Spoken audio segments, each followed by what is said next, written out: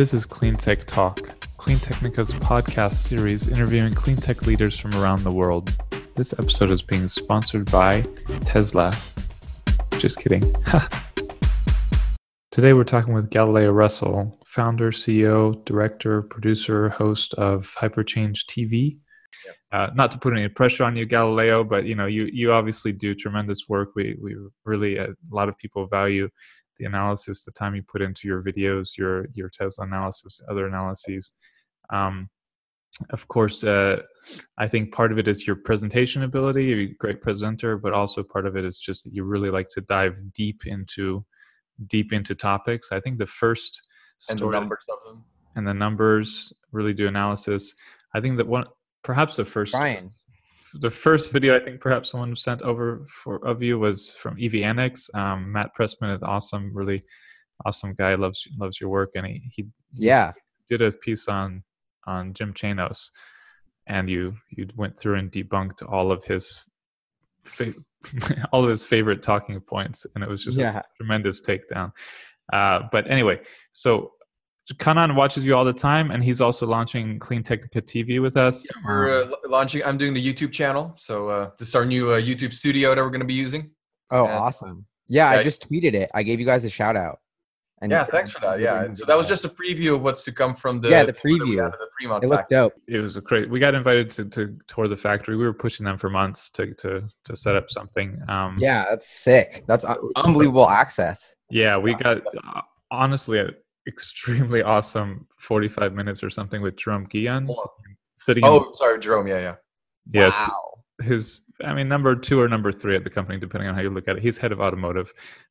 So we have a lot of awesome content from that to roll out. He's sitting there in the corner with the head of Model Y, Model 3, all of these like top program managers. Very cool. And then we had a super custom tour, very detailed tour of the factory and then the seat factory. And initially Kanan was, I let him know sort of late that we were going to do this. And he was like, oh, I'll come over from Amsterdam, I'll get a flight from Amsterdam. I was like, oh, let's check, if we can get video. I don't know. And we checked and they were like, yeah, I don't know about video, but we booked the flight anyway. He went and he recorded almost the whole day.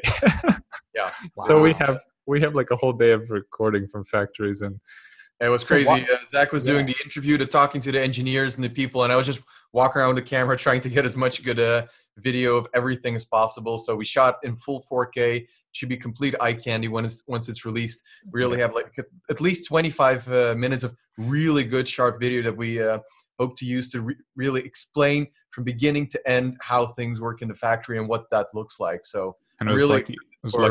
Kyle and I were there. I've obviously been in this business for a decade, so I have a lot of my own questions to ask. Kyle Field has worked in factories he has a tremendous manufacturing background, and obviously one of our top reporters on Cleantechnica. So we had the two of us able to ask a lot of questions of top engineers across the factory, and really tremendous insight. And frankly, the takeaway from it all is, you get out of there feeling much more bullish about the company than you did even going in. And that's, coming from a bull, that's a big deal, I think, in my opinion.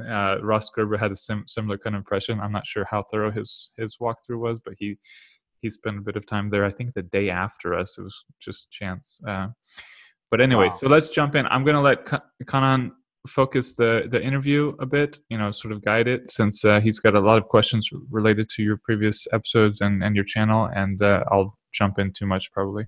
Sounds great. Yeah, so Galileo, I've seen you've been around everywhere.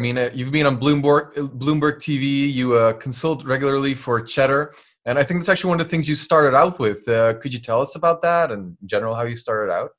Yeah, so I started out actually writing for Seeking Alpha, sort of ironically, like maybe 10 years ago at this point, which sounds crazy, or maybe like 8 years ago, and just started blogging there, actually a lot about Tesla. And then through that sort of got a bunch of introductions to other people in the industry. And like, that was sort of like my stepping stone, I would say, to eventually launching the YouTube channel.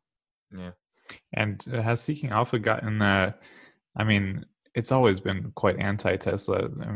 We were covering this guy, Jay Peterson, I think his name. John Peterson. I've gotten plenty of beef with him. Yeah, we were debunking his Seeking Alpha articles like 8 years ago or something. So it's always had this kind of fringe. But has it gotten more restrictive for people who are pro Tesla, bullish on Tesla, or is it? Yeah. So I actually don't write for Seeking Alpha anymore as of like a year or two ago, because they were like, I felt like I was being censored. Every single bullish Tesla article was like such a pain to publish, and they had so many, like, frankly, that I thought were illegitimate concerns with my articles. And so I felt like I was being censored. I was like, isn't the whole point for me to just explain my investment ideas and not have the editor input overlay his opinion? And so And I then just they stopped publish writing some for it. really ridiculous like some of the anti-Tesla pieces, like they look like they came from a fifth grader. Like it's like, what is this? This is not a reasonable article. And then you hear from people like you and others who are getting like these requests for edits that don't make, or basically feeling censored. Yeah. Yeah, honestly, and I actually had a call with their whoever editor person after I quit, and I was like just kind of explaining like which articles I thought in detail, and like just explain to them like their reputation is kind of like, I think, dramatically falling just based on the lack of the biased Tesla coverage, which is super unfortunate because I love their mission, but that is what it is. So I owe Seeking Alpha thanks to, like, for my start, for introducing me to Cheddar, but unfortunately, like, I don't work with them anymore. Yeah, because Cheddar, yeah, you've been there more times than I can count, and especially battling Mark Spiegel, that video, that was just hero material for the Wall of Fame. That was just an amazing moment, like a complete success story. You completely beat him. I mean, I don't think he had any very good arguments that stuck at all. That was, yeah, definitely Yeah, what a moment. Spiegel. No comment. I'm like, I'm refraining I really don't like to get personal, and some of these people get so personal. I don't know if it's a strategy or just how they are, but we get all these personal attacks for no legitimate reason, in my opinion. But it just seems like he's gotten a bit more extreme. Like, he used to come across to me as more of a kind of normal Wall Streeter. And I mean, I don't follow this stuff on Twitter much, so I don't really know the history. But the stuff I've seen more recently is like, it's like, whoa, that's getting like sort of wild extreme with his Yeah, he's out of control. Like, I got an invite to go on the Quoth the Raven podcast with him, and then this was recently after our debate, and I was like, dude, I just don't want to go on a podcast with him because he's gonna like yell and just be angry, and like, I do this for fun, and like, I don't want to just be in a bad mood.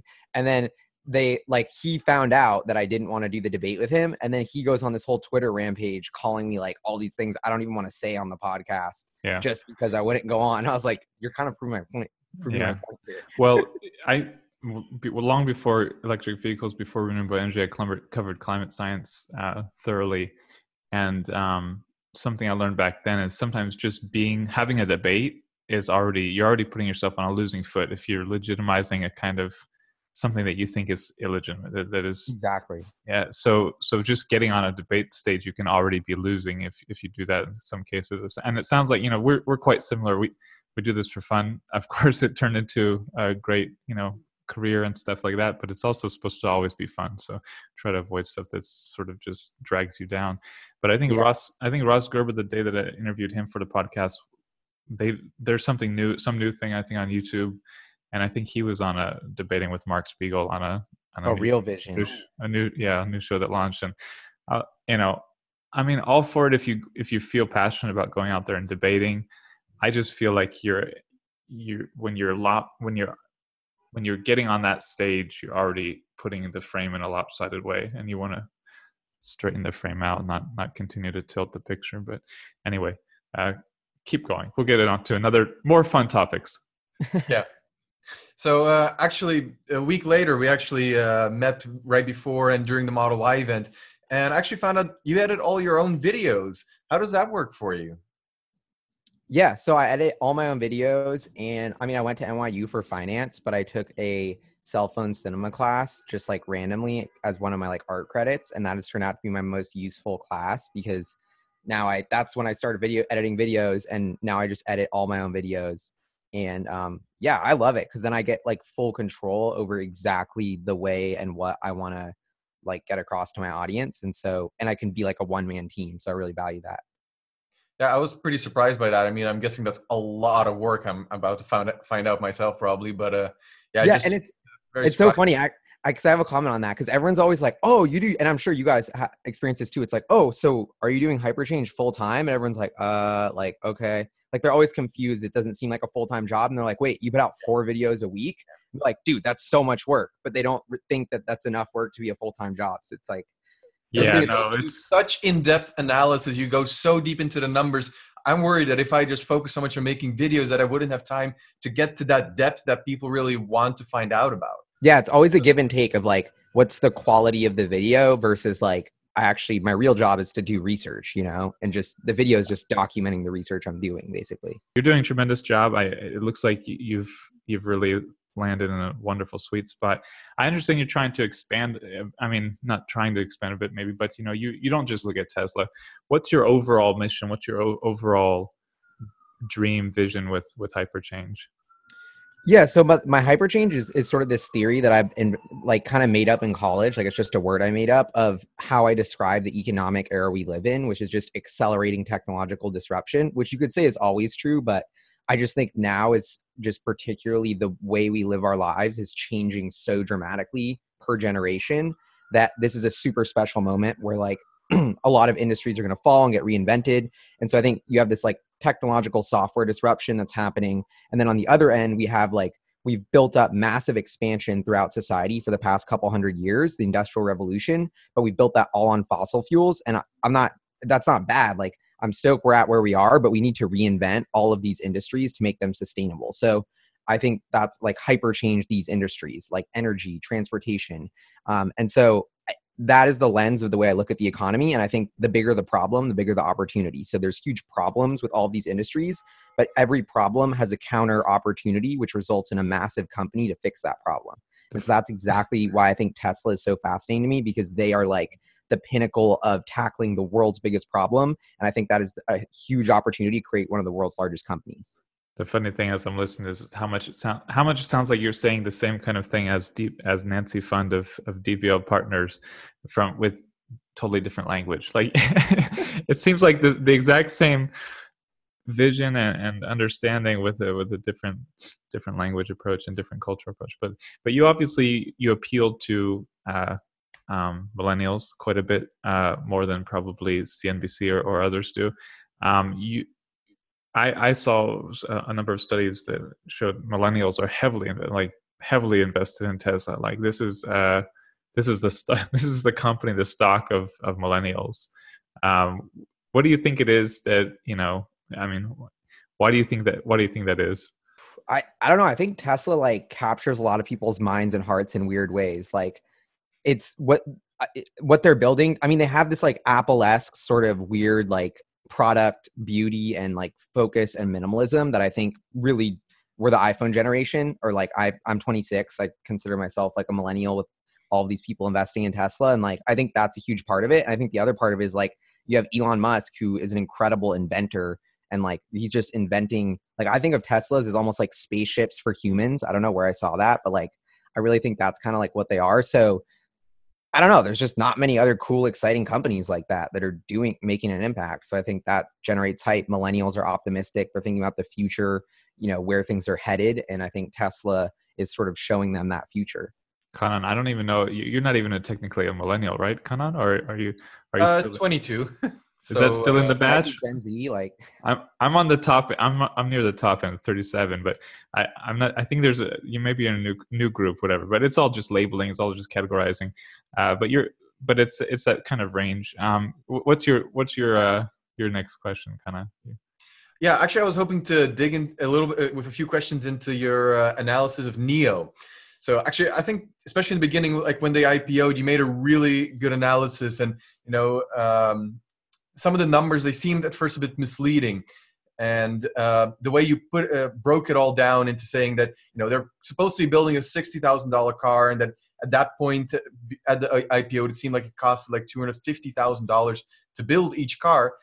I really think that was like, these are the numbers that people are like really looking for, that you really brought out, And now things have changed after the Q3 numbers. You're a lot more bullish now, from what I understand. And so I have two questions. Do you think they can reach the 45,000 deliveries as stated in the management guidance? That's the first one. Yeah, well, first I would say, like, I don't know if I'm bullish or bearish on NIO. I'm just like fascinated by what they are. I think they have a big opportunity. I have no idea if they're going to hit their guidance of 45,000 cars. Honestly, like I just have no idea. But because I'm not in China, like there's not monthly sales estimates other than what NIO says. But NIO is a really interesting company because they're an example of how hard it is. Like I call it the honeymoon phase. Like you unveil an EV and everyone gets so pumped and excited, but it's like you had an unlimited budget to build one car that's vaporware that doesn't work. That's easy. And then everyone in the media gets hyped up on the Tesla killer, tons of clicks. So that's the whole system. But then phase 2, that's the honeymoon period, is like, okay, now we have to build this, deliver thousands of them, make customers happy, and show profitability. And that's like really, really hard, which Tesla has gone through. And it's a testament to how incredible the progress Tesla's made is. But now NIO is going through that struggle. And so they're losing they were losing an absurd amount per car, but they actually produced a slightly positive gross margin in Q4. So they're, there's always this sort of complicated thing with the messaging around early production, because that's how people frame Tesla for years. They're losing this much per car. That's how people frame the Chevy Bolt, because there's a certain production rate you have to get to be, to start making money on the vehicle or the company. I think you explained that well in the video. And the big question is, can they get to that scale? Not knowing the Chinese market, knowing the Chinese market is huge, but not really knowing it well. It's always hard to predict what's going to happen. I can't say who it was, but I talked to someone at a battery company that most people who follow EVs should know. And he had friends working, and he's been in this industry for a decade or so. He had friends working at NIO, and he was not bullish on it, actually quite bearish on the company, because of, one, how hard it is to manufacture cars. Two, the big players in China have already committed to EVs. So it's not like 10 years ago in the US and Europe, where the big auto was basically not going to get on board for a while. Big auto in China is on board. So they're competing against very high production, high quality manufacturers. And then, like you pointed out, they aren't even manufacturing. They've decided not to vertically integrate in that way. So then you have a limited degree of a lot of things without the vertical integration of the manufacturing. And so this person just didn't think the quality would be good enough on the car compared to big auto in China, and that it just wouldn't be able to grow to those production rates you pointed out were necessary to be financially sustainable. And it's just, it's a decade. It's Tesla's 15 years old or something. It's or I'm not sure if it's 15, but something around that. So it's 16. Is it 16 now?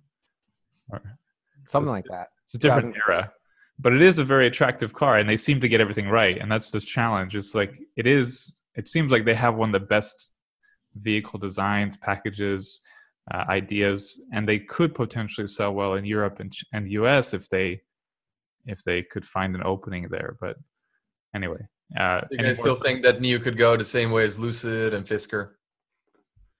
They're not out of the woods yet. It's already way ahead of all those companies, because they've delivered tens of thousands of cars, or like over 10,000 cars. So that's what to me impressed NIO. Is like, at first I was kind of like, okay, this is a joke. Who cares? Another multi-billion-dollar EV startup with nothing. And then it's like, okay, well, they have just did 500 million in revenue in a quarter out of nowhere. And like, I saw the cars. I was in Shanghai. Like, sure, you go in the car and you're like, this is a really top-notch, like, luxury vehicle. I don't know how the battery goes. I didn't drive it, but they have like the AI assistant know me. Like, so they're way farther ahead than almost any other EV startup that I can think of. And so that's kind of why I'm like, the Chinese market is at a kind of inflection point where it's pretty wild how fast the market share of EVs is going. And if it rides that wave correctly, it could have a little niche of the biggest auto market in the world, which accounts for over half of EV sales, right? Yeah, and they'll be a huge company, even if they just are a luxury OEM in China. So that's why I think there is huge potential. And what's also crazy you bring up is China's pushing for EVs super hard. Like, my understanding is in certain cities like Shanghai or Beijing, the USD subsidy equivalent is like 10 to 15 grand per car. So like, everyone's in the US, we've had the $7,500 tax credit for Tesla, which people think is crazy. But I always like to contrast that to like China, which is like thinking way more long-term and strategic about their government and their economy, is putting a $15,000 or $10,000 like incentive no matter what. So yeah, and that's not even considering the incentives they put on the batteries already before that, for manufacturing. Yeah, and they have a good phase out plan for subsidies and this quota system, which is modeled after the California system, but modified. We talked to one of the Chinese American California professor or researcher at UC Davis who helped China's elite develop this plan. And it's, they've just done everything really smartly, but there's potential for 8% EV market share this year. I mean, it's wild. We have Jose Pontes of EV Volumes doing these monthly China EV sales reports for us, top quality. I don't think anyone does better in the world. And he's been blown away by how fast it's grown. And if you look at the January and February market share reports, there's already indication that China could be at like 8% this year, something wild like that, 6 to 8%. And then, if it's on an exponential growth curve, we saw Norway was at 8. I remember when Norway was at 8%. So, it's like things change fast. So what's your overall thought on, is there anyone, in your opinion, that has any real chance of competing or with Tesla in the coming few years? Is there any point of talking about competition, or is it all about EV makers disrupting gas mobiles, as I call them? Yeah, I think that's Tesla's biggest competition, is educating consumers about electric vehicles. And I think the internal combustion engine is still Tesla's biggest competition by far and will be for years. But if there's one EV company I had to pick, it would be, and that's actually the reason why, is the efficiency ratio. And that's like what I just did a podcast on my channel about with Loop Ventures contributor Matt Joyce. And he's done some amazing work on the actual efficiency of the end product of what Tesla's built, with like the amount of range that you get per kilowatt of energy is just way higher than every other automaker. And to me, that's evidence that there's some sort of something Tesla's doing is just miles ahead of the competition and years ahead. And so I think it's going to be really hard for another EV. Like, I don't see that gap shrinking. So I see Tesla as by far the leader in EVs. But if there's one thing that I'm looking at that's a fringe sort of company, is Rivian. I think Rivian and Amazon, I just think everything Amazon does is dangerous, and they want to go. Amazon has some money. I heard Amazon has some money, and I heard they already gave some to Rivian. So, I would be looking for that, because Amazon moves a lot of packages. They have a huge consumer brand, unlimited money, but they have never made a hardware play into transportation and EVs. And I think Rivian is that hardware play, and that's why I'm watching Rivian as like a very serious sort of EV player. I'll come back to Tesla, but that segues into another question Kanan had about. I don't know if you had the idea for Amazon to purchase Whole Foods before it happened, right? We can skip to that now. So basically, I've noticed you have this interesting tendency of wanting to sell companies to one another, and your most famous example is Amazon should buy Whole Foods, but there's also Ford needs to buy Rivian, Spotify should buy Joe Rogan, someone should buy Snap, please, Snapchat. And where's all this coming from? Like, how? Yeah, so that was it was a series that we started when I started the channel called Moonshot Monday, where I just sort of make a crazy tech moonshot that I think is like thinking ahead in the hyper-change zeitgeist, like what is going to happen, what makes sense, to just sort of get people interested about business and finance and like think outside the box. And so I just think it's a super fun exercise. And one of the first ones we made was Amazon should buy Whole Foods, like 3 months before it happened. And I even said it should be at $42 per share. It went through at 40. And so that was originally how the channel actually got a lot of traction, was when that happened. It was like, oh shit, like this was right. This guy predicted this. How long before was it? 3 months. 3 months. That's pretty. Yeah. You think they watch your channel as well? I mean, I don't know if Bezos is watching or not. I would say you don't, I've had someone, I don't know him personally, but someone told me that he reads Clean Technica. You'd be surprised at the number of conferences I've gone to where you talk to someone big and they follow these niche, our site or other sites like ours. And I'm sure certain channels, important people are people too, right? I mean, if he was watching, I made the whole Moonshot Monday about Ford buying Rivian and like really pitched that. And then the Amazon Rivian thing happened. So you never know. Yeah, absolutely. It's a big deal, but you'd be I think we would all be surprised sometimes at how much influence media can have. Media is sort of undervalued due to democratization of publishing. Everybody can publish, so there's all this free publish. There's a lot of noise as well. No pay publishing, which brings down the value of publishing. But at the same time, media is extremely important. Going back to Tesla, so having several of these podcasts, I'm always trying to put different puzzle pieces together. We talked to Ross Gerber right after both of us went on a factory tour, ARK Invest after they've interviewed Elon Musk on a podcast. There are all these different competitive advantages about Tesla that you can pull out and talk about for hours. And I think you did one of the best pieces ever on the Tesla moats, which obviously it's not a term. Elon likes to play with the term a little bit about moats, Yeah. But it's clear Tesla has certain moats, But on the core level, it seems like it comes down to a handful of things. One, they've got this tremendous advantage in battery production. They've got a tremendous advantage in battery design.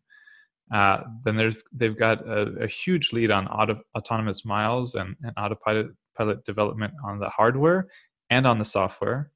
Yeah, computer technology in general. Yeah, and they've basically, they're rolling in everything together in a package like there's no other package like it on the market. So you have this company that has so much promise, and yet it still has so much criticism. What are your thoughts on why this company is either so pointedly attacked or so misunderstood? That's a tough one. Or both. Part of it is whenever you're doing something bold, different, and new, you get critics. And I think there's an echo chamber, frankly, occurring now across all of media, which journalists are more advertising salesmen than they are journalists. And that is a huge, huge problem. And shout out to Kanan. Am I saying your name right, by the way? Yeah, that's fine. Yeah. Yeah. You did the Pravda reports, right? Yeah. We're resuming those soon again. Yeah. So exactly. So I think that's, to me, is just like people are uninformed. And this is why I'm really passionate about hyperchange. What I'm doing with hypercharts and like getting the facts and data out, and what I think Clean Technica is doing is so important, because there's just, if you talk to your friends, like a lot of my friends, like, isn't Tesla struggling, or like, aren't they having hard times? And I'm like, dude, not really. Like you know what I mean? Like, they're growing like crazy. Yeah, they have the best product. They just reported a profit. Like, I think Tesla's crushing it. And so the amount of misinformation is just crazy. Yeah. Yeah. So if you talk it comes from sources you wouldn't even expect. Like, for example, the New York Times. And it's not just the amount they publish that's negative is just crazy for a huge organization that is trusted. It's so unexpected. So I have another theory on this, which is that there's like journalists' egos you have to factor in. Like, if I'm a journalist and my whole career is writing articles, like, I want to break that negative story. I want to be the one who like took down Tesla and like showed their Achilles heel. So that's what they're all trying to do, and look like the smartest guy in the room after 2008, where being a skeptic all of a sudden turned out to be the right thing and be cool. And so I just think there's like, that is the whole thing. And honestly, talking to the journalists and like, I'm just always kind of like, frankly, just embarrassed at like their lack of knowledge. And they're like, oh yeah, I've been following it for like 2 years. And I'm like, okay, I've been following this company for 10 years. And they just kind of hop in and start. Yeah, I don't know. So I don't know if it's making, what I'm saying is making sense, because I don't know. I can't put my finger on it. No, it is. I think it is shocking when you talk to normal people. So we all have friends or family in our life who are not in the Tesla bubble. And if you talk to them about Tesla, what I find interesting is you constantly have this response of, isn't that company like going to fail? Isn't that company failing? Isn't that CEO like crazy, like on drugs and crazy? And aren't Teslas like totally unsafe? Like, I would never buy one because it's not safe, either because it's too fast or because they saw something about fires.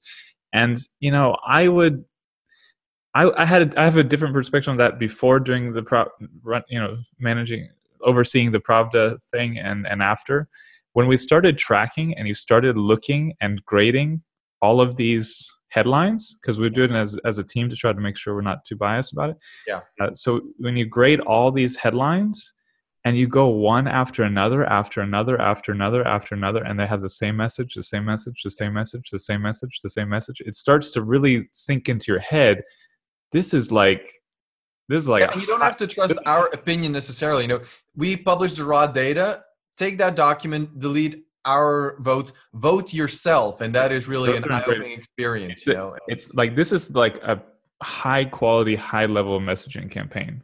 Like, I mean, that's not necessarily what it is, but that's what it comes across as. If you're doing a really high level political messaging campaign, you pick one or two messages and you hammer them home as many ways as you can, as often as possible.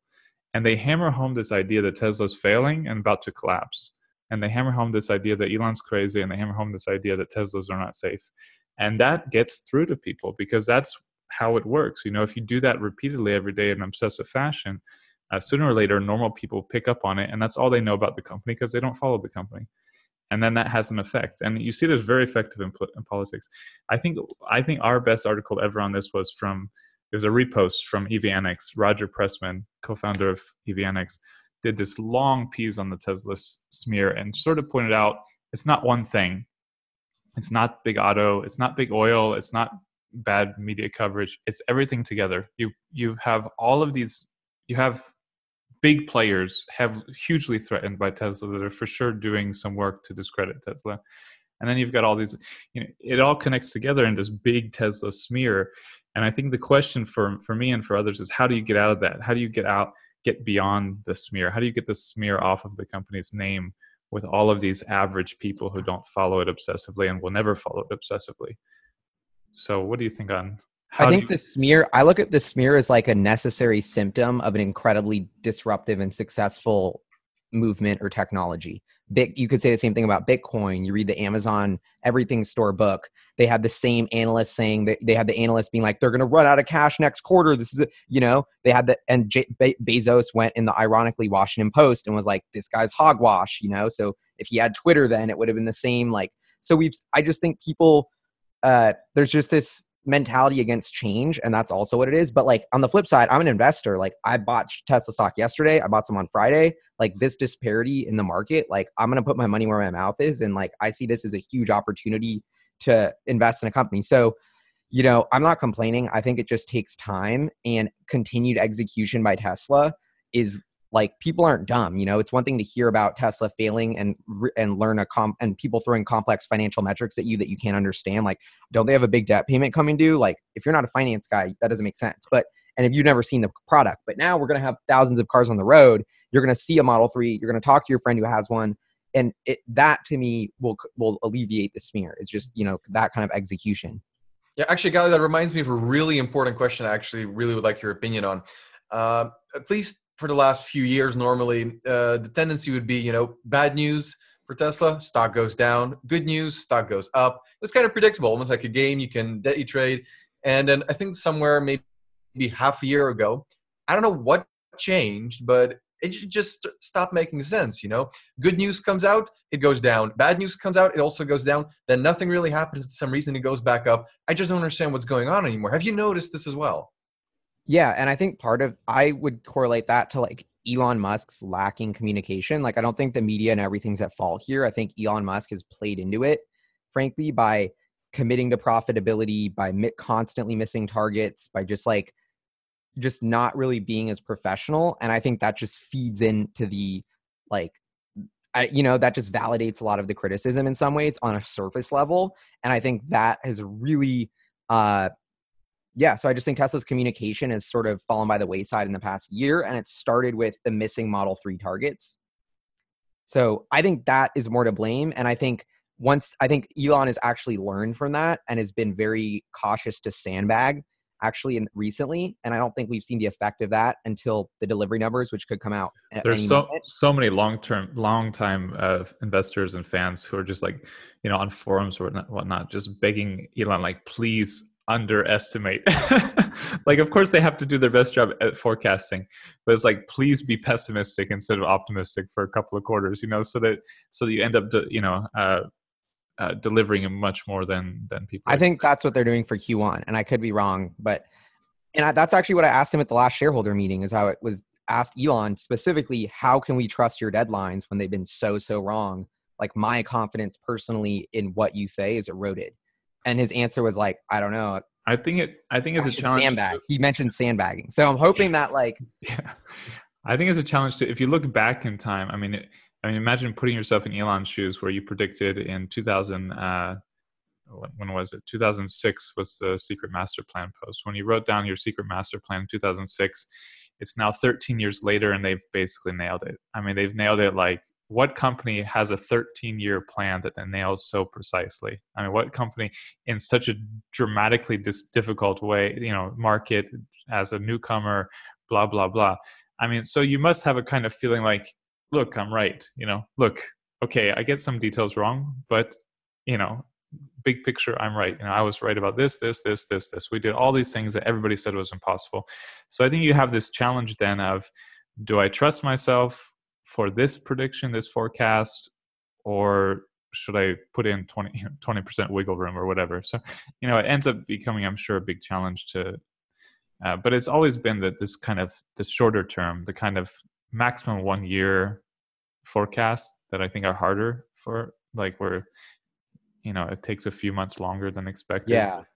And I wonder how much of this is also a symptom of just like the fast media environment. That's what I keep coming back to. Like, maybe this isn't just Tesla. This is just like in society, a regard of like facts and data and actually really getting to the bottom of an issue is we're losing that. And I think that, because there's so many issues coming at you faster than ever before, yet these issues are more complex than ever before. And so people are spending less time with more complex issues. And that's resulting in just like a very, like, they don't understand what's happening. Yeah, it's a bit of a scary situation, in my opinion. But regarding the how awareness about Tesla experience changes, everybody says it's about getting people in seats, getting people to experience the car, to see the car, to drive the car, to hear, from someone who owns a car. So I had this sort of idea with Tesla's death anniversary coming up, with the the 11-year anniversary of the first Tesla Death Watch blog. I thought, hey, let's do something fun. We've got a lot of interest in this. We just threw out this idea. Everybody should host a Tesla event somewhere. If you have a Tesla, if you're a Tesla fan, have a Tesla event on May 19th, 2019, the 11-year anniversary of Tesla's first Death Watch blog post. And there's wow. I think it's going to get. It is popular. We have a lot of people submitting entries, but we need to make this like we did with Pravda. We need to have kind of project team that manages it and deals with it. And but I think this is the kind of thing, kind of yearly event or even more frequently, where you pull people in who are not in the bubble necessarily. So you get people to have a parade, a scavenger, a vehicle scavenger hunt, a big party, something that's going to be fun, and you get people to experience Teslas. So hopefully you can help to market that a little bit. I'll share more. Yeah, no, let me know. I love that idea, and I've actually been thinking about like a way that I can I don't know. I'm so passionate about what the change that Tesla is bringing that like I would love to get. Like, I think people going in the streets is what needs to happen. But there isn't like with signs that have like smiley faces. That's like, we're doing it. We're going green. Like, this is the best news. Like, this is a cause that everyone should be happy about and like proud of and celebrating. And like, I think we need so much more of that in society. But so yeah, I'm all in. I think it's an amazing idea. And I think that's, yeah. So we'll rope you in. I think it's going to be a ton of fun. It's really beyond just test drives and that kind of thing. It's about, my deepest background academically, professionally is sociology, and I studied all different aspects of sociology, but social movements was part of that. And a lot of people will tell you, whether it's Ross Gerber, you, Nancy Fund, someone else, Tesla's not just a company. It's a movement. I mean, this is really what there's a dramatic need for climate action. There's a dramatic need to deal with other societal problems, and there's a technological revolution happening. And I would even say maybe Elon Musk is kind of a movement, because he pulls together Tesla, SpaceX, different things, and there's this giant movement of supporters who want to see positive, progressive social change. So when it comes to social movements, as you were pointing out, you got to have people on the street. You got to have people physically go out and do something and make connections. So I think that's definitely an important way forward, in my opinion. So hopefully we'll get you involved and a lot of other influencers involved.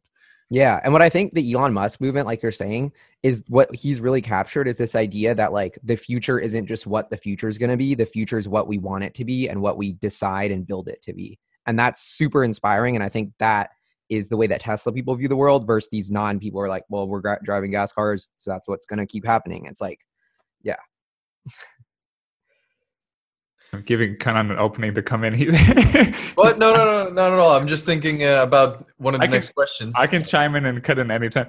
I was, as I think as you pointed out really well there, Elon's always about making stuff happen. He's always pushing people to try.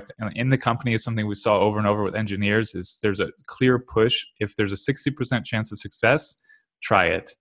And if it doesn't work, you can revert. But anything where there's like a 60% chance of success, try it. And they improve dramatically in that way.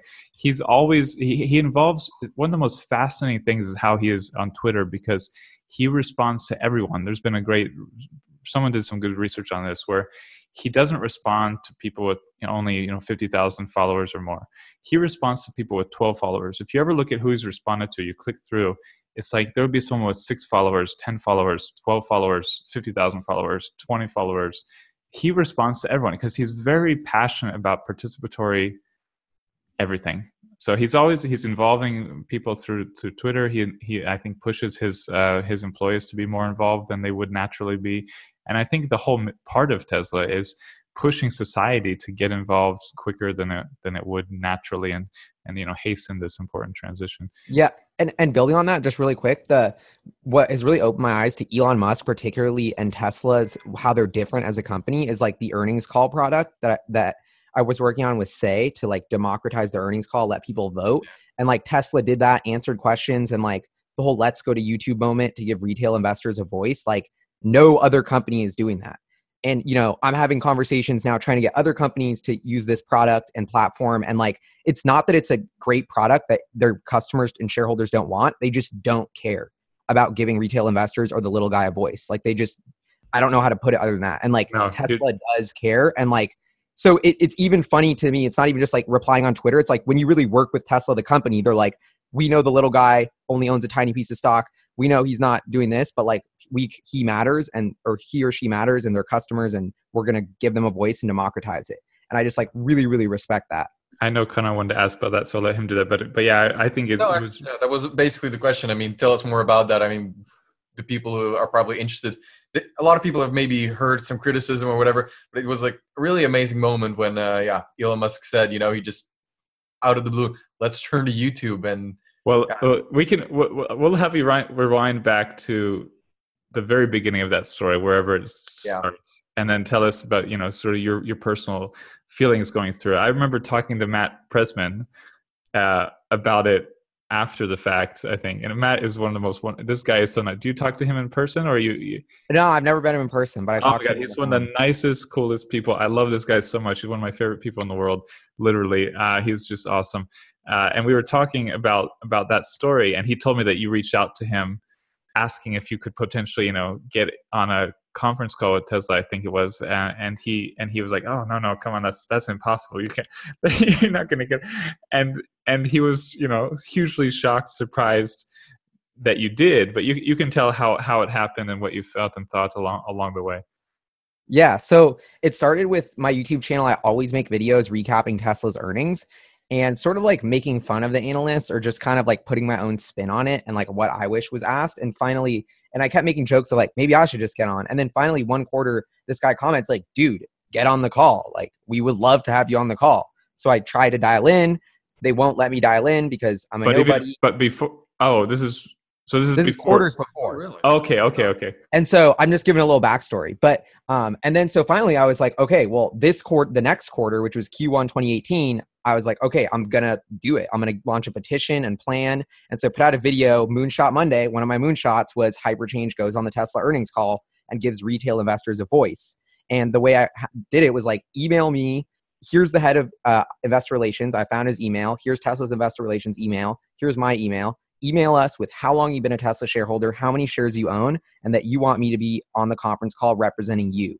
And I only have 2 shares, but I also sent an email actually. Yeah, thank you so much. And like literally, so I spent all night going through, tallying it up, and like was like finally hit up Tesla, hit up the head of IR, Martin. He was like, dude, this is so cool. Like, you ruined my inbox, but like, we just don't take emails from like, we're not going to have you on. And then I was like, screw it. Well, I'm just going to pretend I didn't read that email, tweet it to Elon Musk, say, I have hundreds of shareholders representing tens of millions of dollars that want me to ask a question. Can we do this? And he said, okay.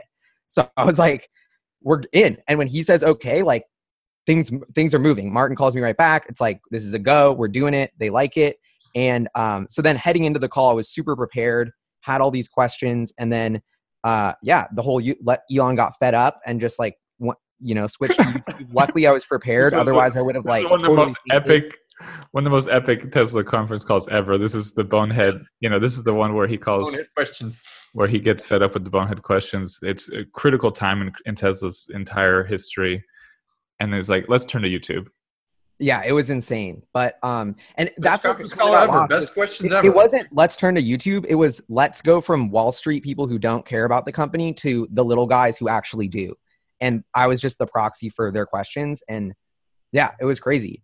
No, that's the way to see it. That's why I think it worked. That's why Elon cared about it. It is funny how you have to reach out to Elon for things like this, and this is a challenge. I've noticed this is a challenge. You can get good stuff. You can also get in trouble by trying to go directly to Elon, because that goes around a lot of people whose job is to do certain things, and they're not super happy if you ever try to go around them to Elon. So not saying we tried to, just saying that not saying we, let's just put it that way. That was the first portion of our conversation with Galileo Russell of Hyperchange TV. Thank you for listening, and check in next time to get your electric fix.